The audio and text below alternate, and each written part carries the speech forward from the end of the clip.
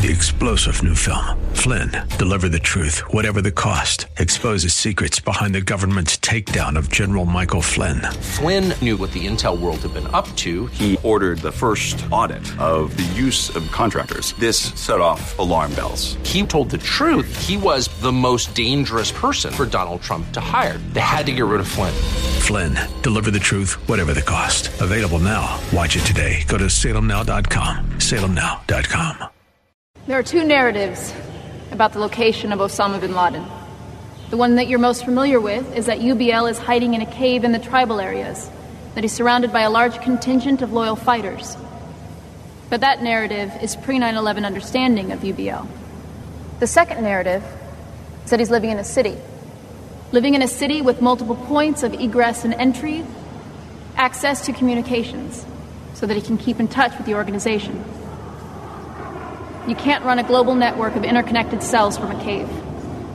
We've located an individual we believe, based on detainee reporting, is bin Laden's courier. He's living in a house in Abbottabad, Pakistan, and we assess that one of the other occupants of the house is UBL.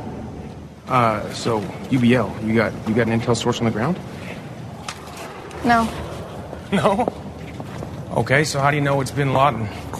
Because the truth is, we've been on this op before. It was 2007, and it wasn't bin Laden, and we lost a couple of guys. Totally understand. Bin Laden uses a courier to interact with the outside world. By locating the courier, we've located bin Laden. It's really the intel. That's it. Quite frankly, I didn't even want to use you guys. With your dip and your Velcro and all your gear bolt, I wanted to drop a bomb. But people didn't believe in this fleet enough to drop a bomb. So they're using you guys as canaries, in the theory that if bin Laden isn't there, you can sneak away and no one will be the wiser. But bin Laden is there. And you're going to kill him for me.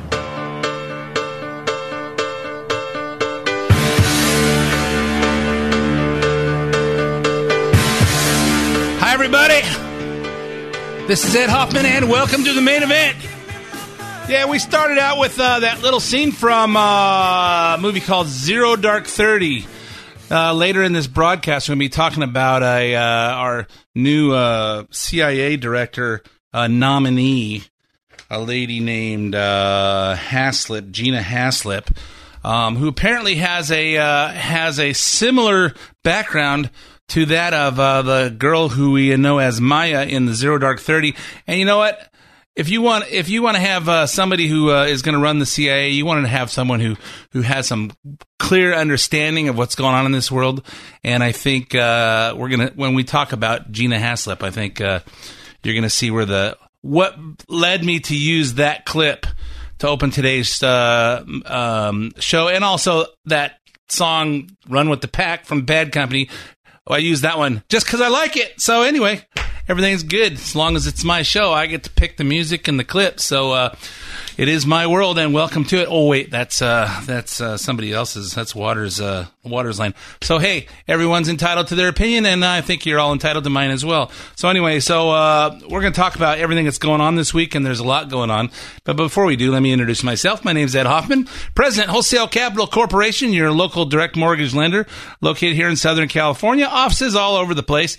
If you're interested in getting involved in any of the fantastic opportunities that are real estate, and there are still fantastic opportunities if you're looking, call me toll free at 855-640-2020. That's 855-640-2020. One last time, day or night, toll free, area code 855-640-2020. If you want to get in touch with me, but you don't want to talk on the phone for one reason or another, go to WCCLoans.com. That's www.WCC, Wholesale Capital Corporation, WCCLoans, LOANS.com. And you'll find all kinds of mortgage information there. And so you can surf around there, look at articles, do all that stuff. And then when you're ready to go, hey, I want to get some information, click on the Loan Center, click on Apply Now. Put as much information as you want. Tell us how much information you want back. You'll hear from myself or one of my talented teammates, and we will help you find the missing pieces to your real estate financing puzzle. And if you hear something that you want repeated, you can hear the show repeat on edhoffman.net, EDHOFFMAN.net. Click on the podcast page. You'll hear you can listen to the podcast on this show and several past shows. You can also get podcasts on SoundCloud or iTunes. iTunes, you can actually go on and subscribe for free. Have it automatically download once a week to your phone or your computer, your whatever device you listen to on podcast. Follow me on social media. At Ed Hoffman is my Twitter address, or my Twitter, whatever you call it. My hey, what's your handle there, good buddy? Hey, I guess my Twitter handle is at Ed Hoffman. I got it first, so it's just short and to the point. I signed up years and years ago and tweeted about twice, and then got involved again a couple years ago, and actually tweet now. So also find like the show on Facebook, facebook.com/The Main Event Ed Hoffman. And and last but not least, if you want to leave some comments on the show, my listener hotline is 855-640-2092. And if time permits, I may play a couple of messages that you guys have left, or one or two, and we'll see what time permits. So with me in the studio, before we go further, is my buddy Scott McAfee, owner of Don's Bikes in Rialto and Redlands, one of the top 100 bike shops, and number 2 political commentator in the country, right behind me. And welcome to the main event once again, Scotty. Ed, as always, it's great to be back in the house. All right, so lots of stuff going on this week. Yep. Let's start with the big shakeups in Trump's cabinet. After months of speculation, he and Trump have not seen eye to eye on many key issues, including Iran nuclear deal, the new tariffs on steel and aluminum, and Trump's interest in meeting with the North Korean. His interest, let's say his agreement to meet with the North Korean dictator Kim Jong-un. Secretary of State Rex Tillerson was asked to step aside. Now some of the same Democrats who were horrified by Tillerson in the beginning because he does business in Russia, and Putin gave him the Russian Medal of Friendship Award, are acting sad to see him go. Here's Democrat Ben Cardin. Secretary Tillerson and I disagreed on many issues, but I respect his professionalism. The president will make the ultimate decisions. That's his responsibility. But he needs to have the advice of experts from the State Department. And Mr. Tillerson was representing the professionals in the field to let the president know the consequences of his actions. It would be irresponsible for the president to act without getting that independent advice. Mr. Tillerson's credibility was clear, and the president didn't want that. Well, you know what? I don't think he was acting without listening to Tillerson's advice. I just think that Tillerson and him were off on a few places philosophically. Well, yeah, and of course, he's saying, well, how do we know that Trump didn't get advice from experts? I'm sure he did. I think the point of that is that there isn't anything Trump can do that's good. Right. He can't do anything right in these guys' opinions. Exactly. And as a president of a company, I know that before I make any big decisions, I run them by a few people that I know and trust. Don't you? Oh, yeah. No, absolutely. And with any business, obviously, there is a certain amount of turnover. There's people that you hire that you have certain expectations, and when those expectations aren't met, then you let them go, right? Exactly. And hopefully you're quick and decisive. I've been known to have a little bit more heart than sometimes I should, and sometimes it pays off, and someone I don't think is going to work out at first turns around, and sometimes I shoot myself in the foot and say, man, I wish I would have got rid of that person sooner. So I think Trump is more of a quick, decisive kind of guy. And here's President Trump's comments before boarding Marine One, including some remarks why he wants to replace Tillerson with CIA Director Mike Pompeo. Rex and I have been talking about this for a long time. We got along actually quite well, but we disagreed on things. When you look at the Iran deal, I think it's terrible. I guess he thought it was okay. I wanted to either break it or do something, and he felt a little bit differently. So we were not really thinking the same. With Mike Pompeo, we have a very similar thought process. I think it's going to go very well. I think as Trump gets into office, gets in further and further engulfed in these immersed in these issues, I think he's finding his gut feelings are probably, some people are saying, I remember my sister saying, well, we got a new president with no foreign relation experience, no international experience. Well, I don't know that that's true. And look at what we just got rid of, and look at what our alternative was with Hillary. And I don't really think you need to have so much political experience to know what common sense is, what makes sense in the world. When you're representing America, you're not representing the world. Well, yeah, and it's funny, too, because I know some of my Democrat friends, they'll always call me, boy, it sure seems like there's a lot of turnover in the Trump administration. And part of that, I think, is just getting comfortable with a certain amount of chaos. When you're going to go into Washington, D.C. and completely change the way the government operates, I can imagine that's going to incorporate a certain amount of chaos and turnover. So once again, I mean, you may put people in certain positions, find out they're not right. Well, it's better to get rid of them than to keep them on if they're just not effective or doing things the way you want them to. Exactly, and I'll tell you, clear thinking is real important here, and I'll tell you that my wife Dawn and I were at the Victoria Club on Tuesday night for Taco Tuesday, and we're members, but we don't hardly ever go it because we've got so much else stuff going. It's hard to just take the time to just go over there and socialize and eat and do all that stuff. We don't go out that much until the weekend. So, but we were there, and one of our good friends that we've known for 20 years, staunch Republican couple, and the wife, I don't remember how it came up because she just came over to say hi and we're talking about stuff, and she goes, Trump is a scumbag. And I'm going, you think so?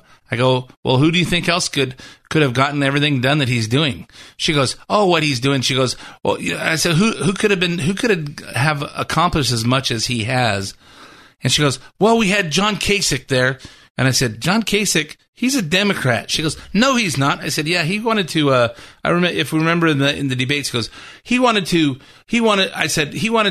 put efforts towards rehabilitating people in jail to make sure that they had a second chance. And my comment was, hey, you know what? Why not focus on people that aren't in jail first? Why don't we before we focus on taking care of illegal aliens, why don't we take care of Americans first? Why don't we start fixing this country for Americans who obey the law, who pay their taxes, who pay their bills? Let's take care of those people first instead of worrying about the people that lied on their mortgage applications and lost their houses, and people that came over the border illegally, and people that got arrested for being felons. Let's focus on taking care of law-abiding citizens first. And she goes, well, John McCain, what do you think about John McCain? I say, I voted for John McCain when he ran. But, since then, I haven't, I've learned some stuff about John McCain that I don't think were that flattering. About how he treated his wife, and when he got back from Vietnam, apparently his wife was a beauty queen, and when he got back and his wife and his daughter were there, and apparently while he was gone, she got in a car accident, had some scars from the accident, had gained some weight, and he basically just dumped her. And from what I hear, his new wife, that he doesn't treat her very well. And she goes, oh, well, you read things that people don't like him. Have you read his books? I said, you know what? I don't need to read his books. I said, let me tell you what shapes my opinion of John McCain. For 8 years, we heard get rid of repeal Obamacare. Repeal Obamacare. We're going to do this. Then we got control of the Senate, the White House, and the House, and we were in the process of repealing and replacing. So they have the repeal and replace, didn't quite pass. Repeal and replace, and it was all an argument over what the replacement was. So finally they put up, let's just have a clean repeal. And McCain was the deciding vote that we weren't going to repeal it. What does that say about McCain's character? I don't need to know. I don't need to read his books. I don't need to know what he did in Vietnam. That there tells me the character of John McCain, and I don't really need, and I don't care what Trump says, and I don't care about this, and I don't care what Trump did when he was 20 or 10 years before he did this stuff. We elected a guy to do a job. I didn't elect him to come over and date my daughter. I didn't elect him we didn't elect him to do any of that stuff. Who's the man in office? And I don't care what McCain did in his 20s. 6 months ago, he voted against repealing Obamacare after 8 years of telling us what we're going to do. I can think for myself. I don't need someone to tell me who's a good man and who's not. And what I see in Donald Trump and what he's doing, I back up. So, I kind of got off our script, but it just threw me threw me a little bit when I had this conversation. I go, where is that coming from? I was going to say, this lady's a Republican? She's a Republican. I have no idea what she's talking about. Does she not like the things that are going on? I don't get it. I think they're a military family, and she can't get past the fact that Trump insulted McCain. Hey, you know what? We all say stuff in the heat of battle that we don't mean or that is inappropriate. And, well, I do anyway. But I hadn't noticed. I hadn't noticed. So, that stuff happens. But you know what? Think about what an ugly, mean, nasty cesspool Washington, D.C. is. I would have gone in there and just said, screw this, I'm out of here. And Trump is fighting it, and he's not being deterred by that. And I don't know that any of those other candidates would have done it. No, I agree. I don't think any of them could have been as effective. And we supported other people in the primaries, but anyways, we're obviously digressing. Exactly. So we were just talking about how Trump's replacing people, but let's talk about what people are more talking about now, and what we started out the show with is not the Senate confirmation that Mike Pompeo has to go through, but his replacement as head of the CIA is the first female to head the CIA is Gina Haspel. Gina Haspel is a career intelligence official. Here's her resume. She joined the CIA in 1985. Chief of the station in Central Europe, Turkey, and Central Asia. Deputy Director of National Clandestine Service. If you don't know what clandestine service, that means undercover, secret stuff. Okay? Deputy Director of National Clandestine Service for Foreign Intelligence and Covert Action. That means secret stuff and stuff that is under the radar. Okay? So she's a top high security person. Chief of Staff for the Director of National Clandestine Service. In 2017, promoted to Deputy Director of the CIA by President Trump. But it's what she did in 2002 under George W. Bush that has liberals crying about Haspel's appointment. During that important period after 9/11, Haspel was assigned to oversee a secret CIA prison in Thailand, codenamed Cat's Eye. That housed suspected al-Qaeda terrorists, including Abu Zabuda. That guy. Oh, that guy. That guy, Abu Zabuda, yeah. I can see his face. Isn't that a song from Tarzan? Sorry, Ed. Sorry. Ooh, ee, ooh, ah, bing, bang, walla, bing, bang. So, apparently this Abu Zabuda is Osama bin Laden's senior lieutenant. It has been confirmed that she was present at waterboarding of Zabuda and other high-ranking bin Laden associates and helped to destroy evidence of the program afterwards. So naturally, weak-kneed liberals don't want her leading the CIA. And you can see where the parallel is to the early part of the movie Zero Dark 30 and the waterboarding and Maya being in there on that kind of stuff. And of course, I thought about when he said, "Hey, she helped to destroy evidence of the program afterwards." I remember in Zero Dark 30 when they landed that Black Hawk that kind of crash landed in Bin Laden's compound, and before they left, knowing that they couldn't take it off and bring it back, they're leaving a Black Hawk there. They stuck the things in the dashboard of the Black Hawk that exploded to make sure it destroyed any kind of intelligence that was in the computers of the Black Hawk, so that the enemy couldn't get it. So anyway, here's Hillary's loser running mate, Tim Kaine. The combination of her track record with the torture program, but then her apparent involvement in destroying records and tapes about that program, I think that this really sends a bad signal to put somebody like that as the head of the CIA. Did he say records and tapes? Yeah, I think CDs and 8-track tapes, I believe. Yeah, he was. It sounded like some 45s were in there. Yeah, they blew up. It's like they were when they were closing down Licorice Pizza in the warehouse. She destroyed records and tapes. Styx. Well, heck, hang on, though. Bad Company. Yeah, exactly. Queen. I thought that the Democrats wanted women to advance up ladders, of opportunities. No, they only want that when they want to insult somebody for any reason. They don't want to recognize that Trump promotes African American people, women, minorities. He doesn't. He's colorblind to everything that's going hey, you've got, if you're a good person and you have potential, he gives you opportunities, and apparently nobody wants to recognize that. Okay. So here's some of the questions the New York Times wants the Senate Confirmation Committee to ask Haspel. Number one, do you acknowledge that the torture program was a mistake? Do you regret your own participation in it? No. The answer is no. No. Do you regret destroying evidence of the torture you participated in? That's like saying, do you regret beating your wife? What kind of stupid loaded question is that? Exactly. I thought of another one, but can't say it. All right. I told you earlier. If you assert that what you supervised wasn't actually torture, can you provide a definition of torture that wouldn't apply to things such as waterboarding and stress positions? I'm against waterboarding, but I am in favor of hooking up battery cables to their ears. Or genitals. Yep. Yeah, you know what? That too. Hey, you know how we found bin Laden? We waterboarded some people. You know how we found how we've been stopping all the other terrorist attack? We had human intelligence, and we did what we had to do to get information to protect our country. Well, America first. And all this talk about waterboarding being so bad. I used to take the kids to Silverwood Lake and go waterboarding every weekend. I think that's called what's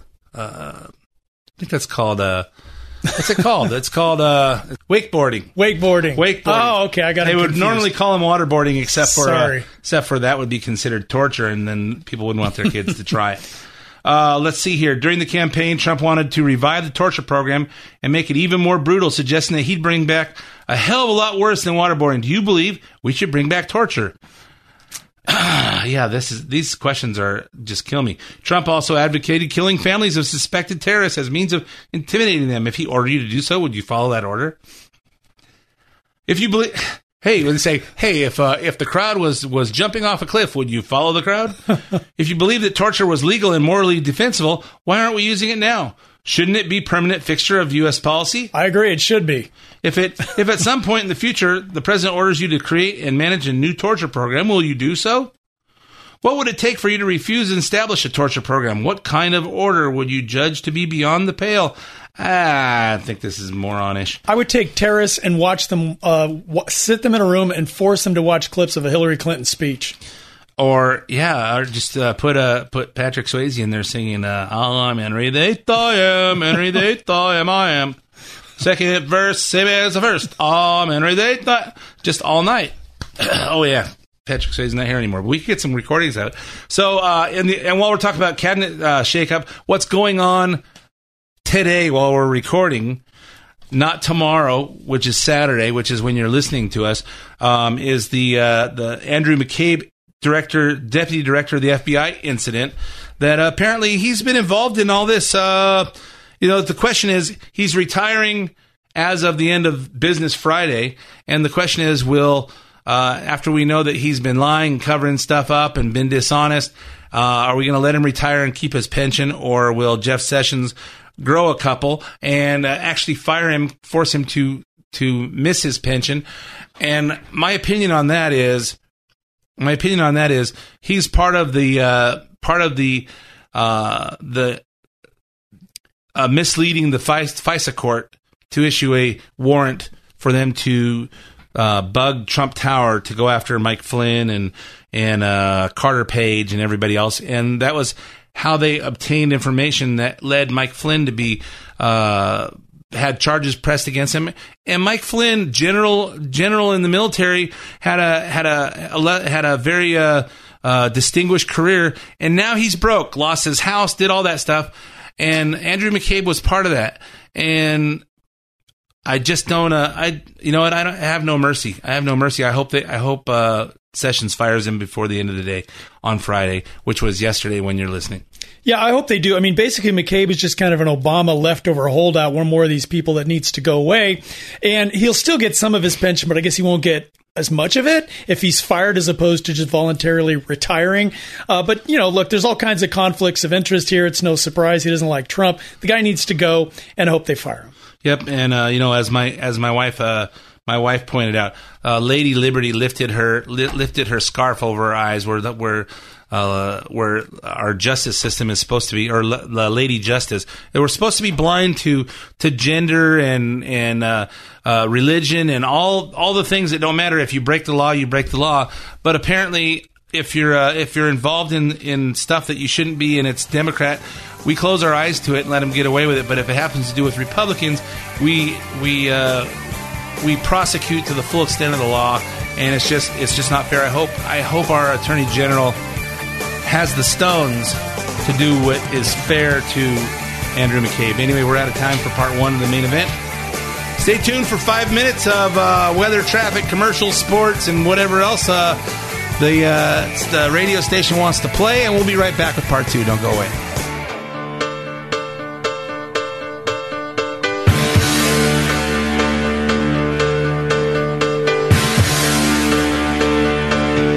Welcome back to part two of the main event. My name's Ed Hoffman, President, Wholesale Capital Corporation, your local direct mortgage lender. The lender that has a radio show that doesn't talk much about financing or real estate. But if you want to talk financing or real estate, if you need to refinance your house, if you need to buy a new house, if you need to do one of them reverse mortgage things, and you go, I don't know what that reverse mortgage thing's about. It sounds too good to be true. I'm going to call my buddy Ed and ask him what the real scoop is on it, because I think he'll deal with me straight. 855-640-2020. 855-640-2020. If you didn't listen to part one of the main event this week, I've got in the studio with me, as often I do, my buddy Scott McPhee, owner of Don's Bikes. Shall we get ready to go on to all the subjects we didn't get through on part one? Let's do it, Ed. Let's do it. Okay, so we've been talking about the changes in the White House and in the government this week, and the next one we're going to talk about is Larry Kudlow. Let's talk about one more new appointment to the administration: economist, finance author, and CNBC. Hard to imagine that we got somebody with a brain from CNBC. He must be the only one. Larry Kudlow. Kudlow was chosen by Trump to replace Gary Cohn, who left his position last week as the White House Economic Council top economic advisor. Here's some of Kudlow's positions that I know that we've discussed, but Kudlow opposes estate taxes, which is basically paying taxes on stuff that already been taxed on, and taxes on dividends and capital gains. I'm down with that, otherwise known as the death tax, by the way. Yep, I'm good with that, too. He believes employees should make greater contributions to their pension and medical costs, suggesting that these expenses are undue burden on businesses. Yeah, I'm down with that. I agree with that, too, and probably mostly because of Obamacare imposed some expenses that not all businesses can afford to do, and quite frankly, I don't believe the government should be forcing them. He opposes most forms of government regulation. Can't argue with that one. Nor can I. In general, he describes himself as a supply-side economist, arguing that reducing tax rates will encourage economic growth and ultimately increase tax revenue. Makes sense, kind of Reaganomics. I agree. He has often argued that economic growth will clear deficits while acknowledging limits of growth. Agree with that, except that I think you need to add some cuts in there if you really want to reduce deficits. Yeah, exactly. I agree with that. He's also advocated wide ownership of stocks and frequently speaks of broad investor class that includes most Americans. Okay. Which basically means that, hey, we're all involved in the stock market because everybody's 401ks are, or most people's are, involved in buying stocks, mutual funds. Okay. On June 26, 2002, in a commentary to the NRO titled "Taking Back the Market by Force," Kudlow called for the United States to attack Iraq because of lack of decisive follow-through in the global war on terrorism is the single biggest problem facing the stock market and the nation today. Well, we're looking at this one in hindsight, obviously, now, looking at what the Iraq war turned into. But to start a war basically just to help out the stock market doesn't make a lot of sense. Well, I think, remember, June 26 is like 9 months after 9/11. Right. And I don't think we'd had attacked as of yet. No. I would say it is a problem, but I don't know if it's one of the biggest problems. Kudlow was one of 250 economic experts to sign an open letter dated February 12, 2003, endorsing George W. Bush's policies on economic growth and jobs. Okay, no worries. I don't have any worry there. One strike against him, Kudlow firmly denied that the United States would enter a recession in 2007 or that it was in the midst of a recession early to mid-2008. In December 2007, he wrote, "The recession debate is over. It's not going to happen. Time to move on. At a bare minimum, we were looking at Goldilocks 2.0, and that's at a minimum, and I think that means it's a fantasy. The Bush boom is alive and well. It's finishing up its 6th splendid year with many more years to come."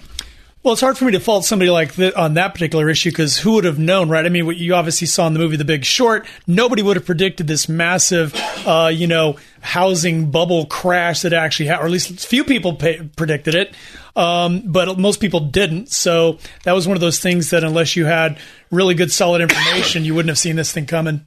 I would agree. Well, I wouldn't agree. Okay. I think, and especially if those of you that know Bruce Norris on this station, that has a show.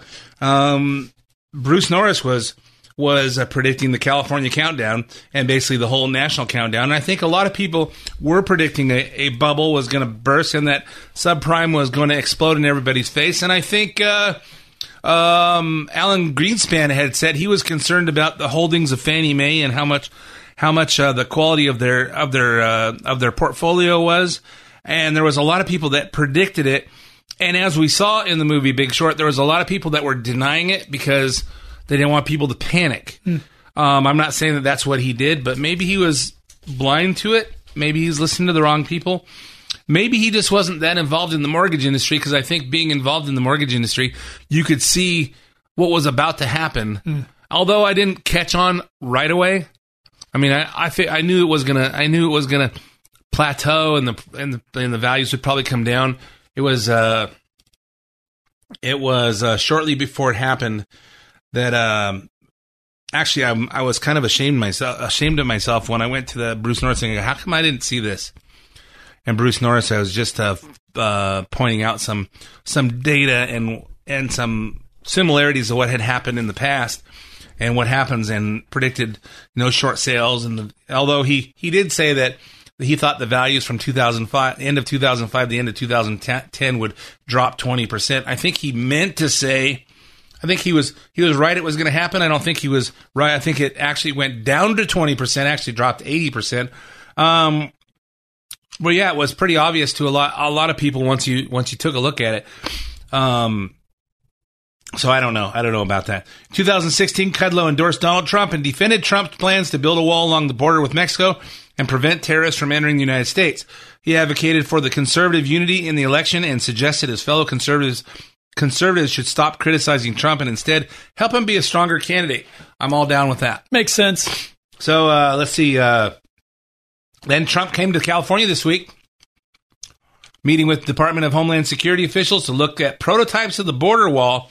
There were 8 prototypes by 6 companies. I saw pictures of them. I didn't see any that looked like the Great Wall of China, which is what I think we should build.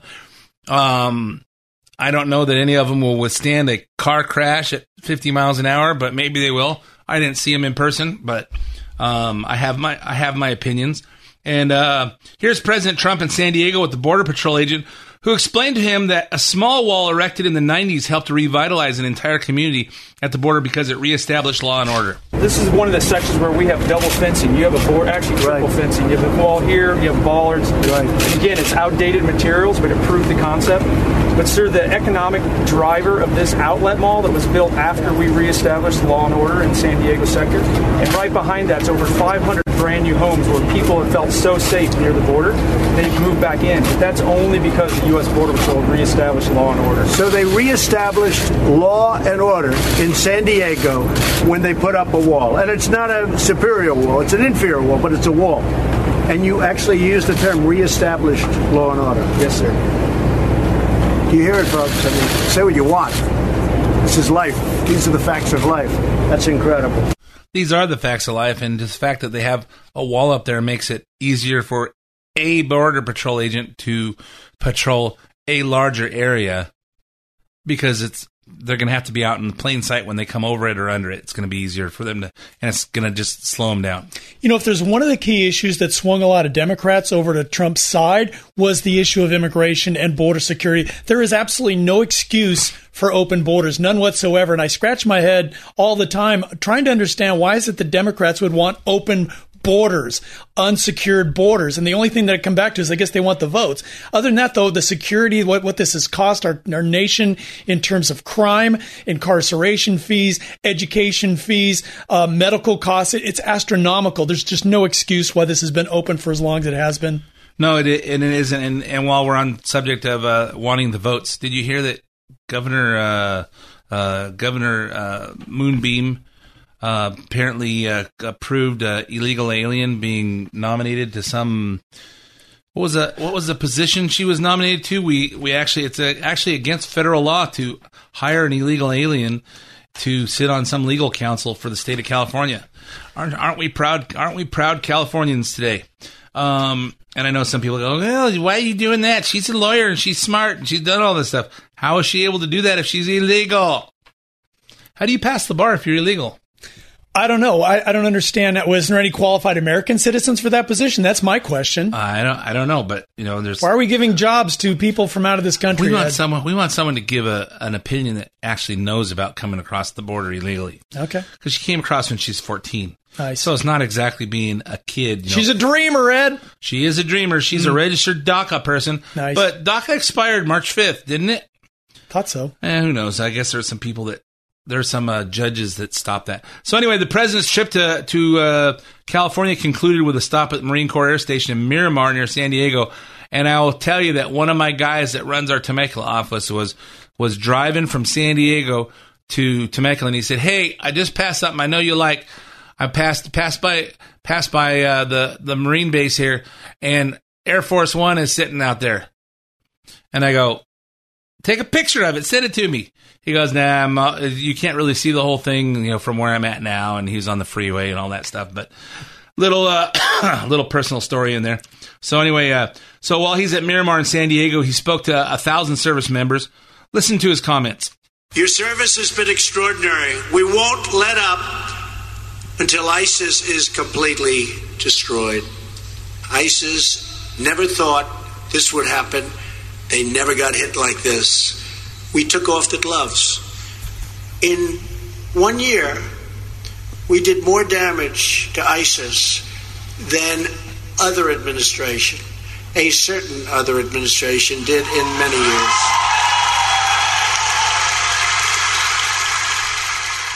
What administration is he talking about, Ed? I'm thinking Obama. Truman? No. Okay. Could have been Lincoln, but all right. But I'm thinking Obama. Okay. I'm thinking because I don't know that ISIS was around in the 1860s. It seems like they were. I don't think they were around in Bush's era. I think they were created because Obama pulled everybody out of Iraq. Created that little power vacuum thing going on there. Mm-hmm. Ed? Was like we talked about last week. Was that giant sucking sound? Except for instead of the jobs going to Mexico, this was. All the bad guys sucking into Iraq where we used to be, and it was not safe for the terrorists to go. Now they just open up a place, and the terrorists all went there. So now we're kicking their butts all over the place. And you know what? America first. I don't care about those terrorists. Get rid of them. Kill them. Make them go away. That's pretty harsh, Ed. Make them go away. You know, and we were going to talk about thinking of making them go away. We're going to talk about Kim Jong-un. Were we going to talk about that before when we talked about Trump being in favor of talking to him? I don't know that he's in favor of talking to him. I think he can't really turn that down when the South Koreans said, "Hey, the Kim Jong-un wants to talk to Trump." Well, yeah, and obviously, I mean, to me, it'd be a great pay-per-view event. What do you think? You know, put it on pay-per-view, put him in a ring. I think that'd be great. I think number one, I don't think they can talk this out because I don't think anything that they say. I don't think anything Kim Jong-un would say. You could count on. I don't think you get a good deal from a bad guy, and he's a bad guy. And I think this is just my opinion. I'm probably going to start something mean going on, but I think they should bring everybody over, bring Kim Jong-un and his entourage over here, and than just, recreate a scene from Goodfellas. He came in. I don't know where he went. He just disappeared. We haven't seen him since. So we've got bad news and we've got good news. The bad news is we can't seem to find Kim Jong-un anywhere. The good news is all you people in North Korea are free. Exactly. We go over there. Party. Oh, by the way, we don't know where he went, but his plane is still here, and he's nowhere to be found. We're going to look for him, but meanwhile, you guys... He got lost. You guys just enjoy yourselves and enjoy your freedom. So I think that would be good, but that's just my idea. I could be wrong. It's rare, but it happens. So then here's the biggest and funniest and most entertaining news of the week that I think we're going to have the most fun with. We saved it for last. Hillary Clinton went to India last week. And when she was done falling down a flight of stairs... I've fallen, and I can't get up! That was Hillary. Yeah, it sounded just like her. Exactly. And, once she's done, and if you've seen the videos on YouTube, if you haven't seen them, go on YouTube and just put Hillary falls downstairs. And actually, you have to sort out which one, because she's wearing kind of a India... I don't know what you call that outfit, but she's wearing one of those. It looked kind of like a carpet of some sort, like some old drapes from my grandma's house. Is that what they call a serape? Whatever. I don't know. I don't know what it is, but anyway, she's wearing some Indian lady's outfit. It's supposed to cover up the fact that Hillary's fat. So just in case you didn't know, Hillary's fat. But when she's done falling downstairs, she's given speeches to promote her book and make more excuses for her loss in 2016. First, though, she wanted the people of India to know that she won the only states that matter to her. I won the places that are optimistic, diverse, dynamic, moving forward, and his whole campaign, Make America Great Again, was looking backwards. You didn't like black people getting rights. You don't like women, getting jobs. You don't want to, see that Indian American succeeding more than you are. Whatever your problem is, I'm going to solve it.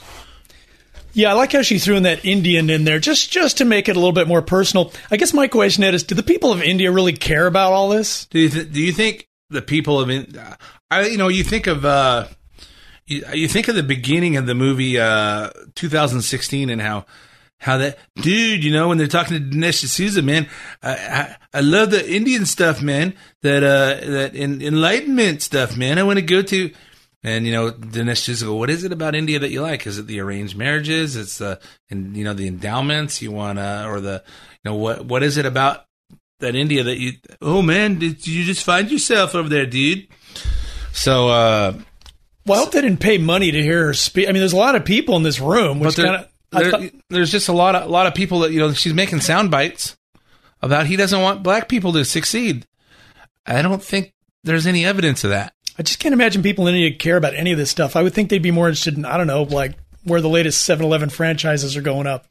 Something that might impact them. Thank you. Come again.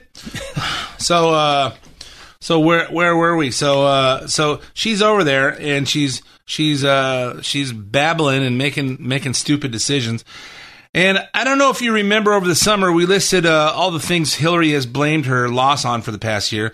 The FBI, James Comey, the Russians, low information voters, bad polling, fake news, content farms in Macedonia. Well, she just added a couple more to the list. If people were looking for the reality TV campaign, maybe I should have given them more entertainment. We do not do well with white men, and we don't do well with married white women.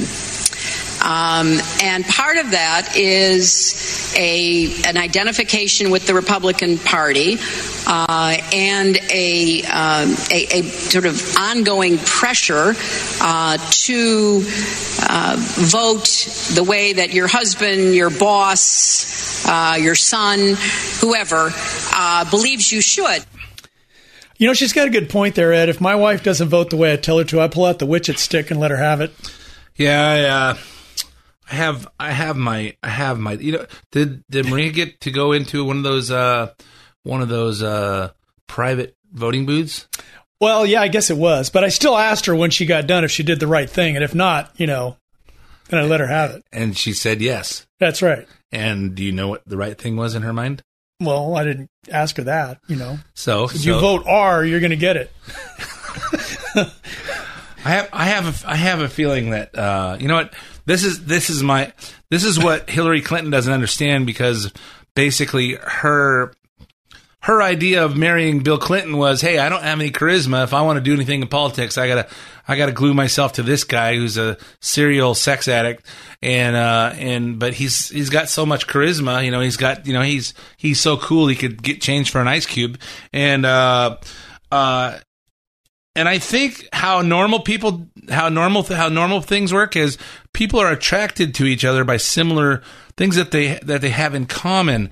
And you're initially attracted to someone for how they look, how your wife looks in a pair of tight jeans. And, but after that first date, you guys have to talk and you have to have conversation, and you don't actually get married to the person just because of how those jeans fit. You get married to them because you can have a conversation and, spend time together. And I think being politically on the same wavelength is important. No, you're right. And certainly, I mean, you when you marry someone, you influence each other. And I told you this off the air, but when my wife and I married, we were both Democrats, right? I know it sounds kind of crazy for people out there to understand this. I mean, I don't even like wearing progressive glasses anymore. I'm so far to the right. But, you influence each other politically, social, as you become parents together. As I became a small business owner, had to run a business, my ideas changed, and my political viewpoints obviously changed as well. So yeah, no, for sure. I mean, that's going to happen. And it's true that, most married women that are married, who also tend to be a little happier, tend to vote Republican. Yeah, because similar kind of things. And let me show you how people's ideas evolve. I talked last week about a couple that I know that we talk very often about. Husband and wife, between the two of them. They're not actually married, but they're cohabitating. They're probably considered common law husband and wife. But between the two of them, they paid in a total of $38 and to the IRS, and they got $11,000 back. I kind of guilted this guy into going to see my tax guy, and that, hey, is this right? He showed him to me because we're trying to qualify him to buy a house, and hey, is this right? And he went and saw what he actually did everything honest, and he has to pay $10,000 in taxes. Well, he actually has to pay $10,000 after, considering they already got $11,000 back, but they don't file together because they're not actually married. And I said, so what you're saying is you got $2,600 back. Now you got to pay $10,000, so you would have had to pay $7,500. So now, and I just used the $10,000, and I said, hey, so now that you've done that, compare you and your spousal equivalent.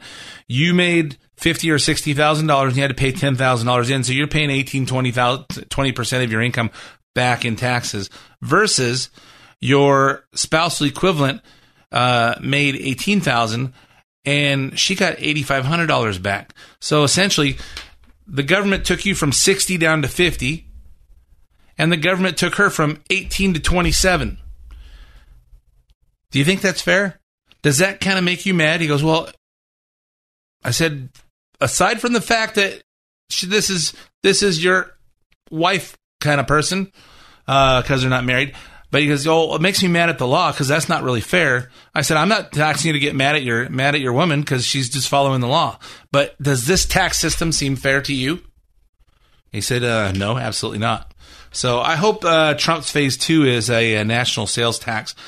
Because I happened to ask, hey, what is your, because they have 6 kids between them, and I say, hey, what is your, I'm going to just call her your wife. What's your wife's baby daddy do besides drugs?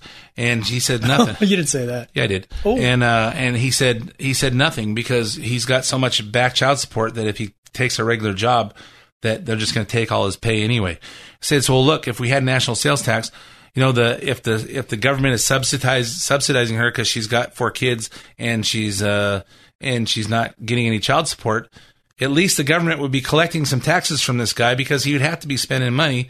He could get a job and be a productive person. We'll collect some tax from him anyway. So that's just some more things for you guys to think about as as this country evolves. But when it comes to, we had one more clip here on Hillary Clinton. Even her campaign manager from 2008, Patty Solis Doyle, is embarrassed for her former bosses. Play her comments.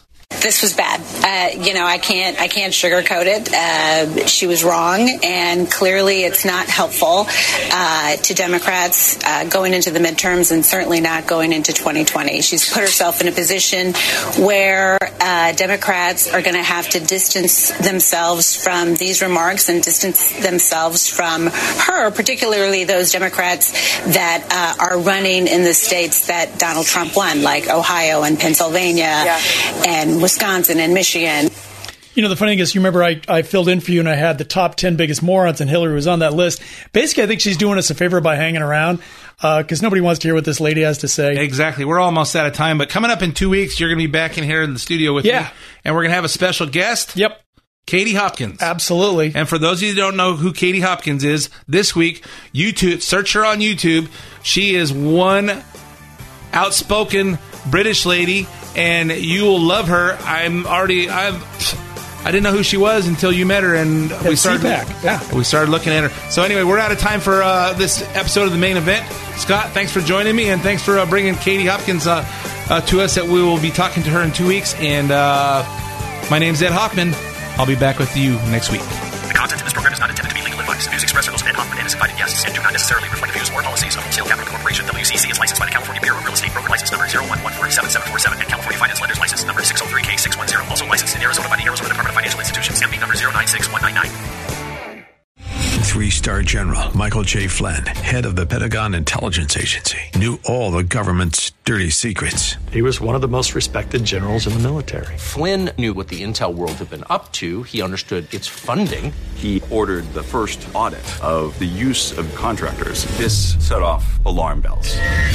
The explosive new documentary, Flynn, Deliver the Truth, Whatever the Cost, uncovers the facts behind this scandal. Flynn told the truth. He was the most dangerous person for Donald Trump to hire. I find out the worst enemy that I'm going to face in my life is right here in America. They took my assessment and they wanted me to change it. And I was like, I'm not changing it. They had to get rid of Flynn. With in-depth interviews, archival footage, and never-before-seen personal records of the man behind the headlines. I just felt like I was drowning. Flynn, Deliver the Truth, Whatever the Cost. Available now. Watch it today. Go to salemnow.com. salemnow.com.